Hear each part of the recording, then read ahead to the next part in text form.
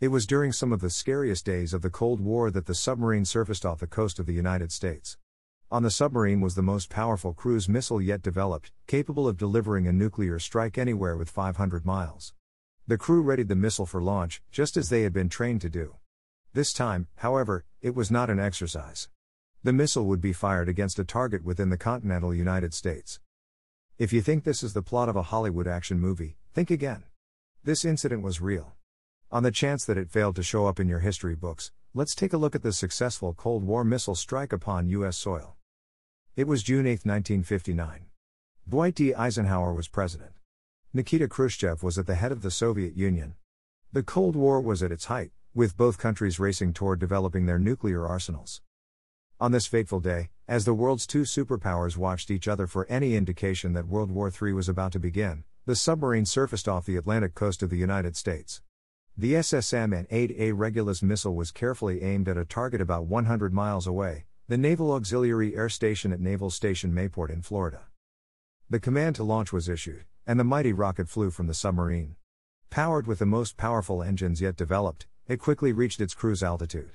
22 minutes later, it found its target. Why did this not merit any mention in the history books? Why did this not trigger World War III? Why isn't there a radioactive crater in Florida? Don't think that the launch was unsuccessful. Everything happened exactly as planned. It wasn't a matter of the missile turning out to be a dud, either.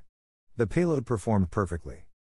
One reason this missile strike didn't usher in the end of civilization as we know it is that it was launched by a U.S. submarine. The USS Barbaro sent the Regulus missile into friendly territory. No, the sub had not been taken over by hostile forces, nor was the captain suffering a mental breakdown. Barbaro sent the missile against its Florida target on verified orders from the National Command Authority.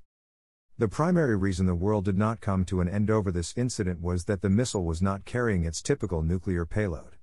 Instead of destruction, it delivered 3,000 pieces of mail. The incident marked the first, and last, time that the U.S. attempted to deliver air mail by missile. In preparation for the experiment, the Postal Service established a branch post office aboard the Barbaro.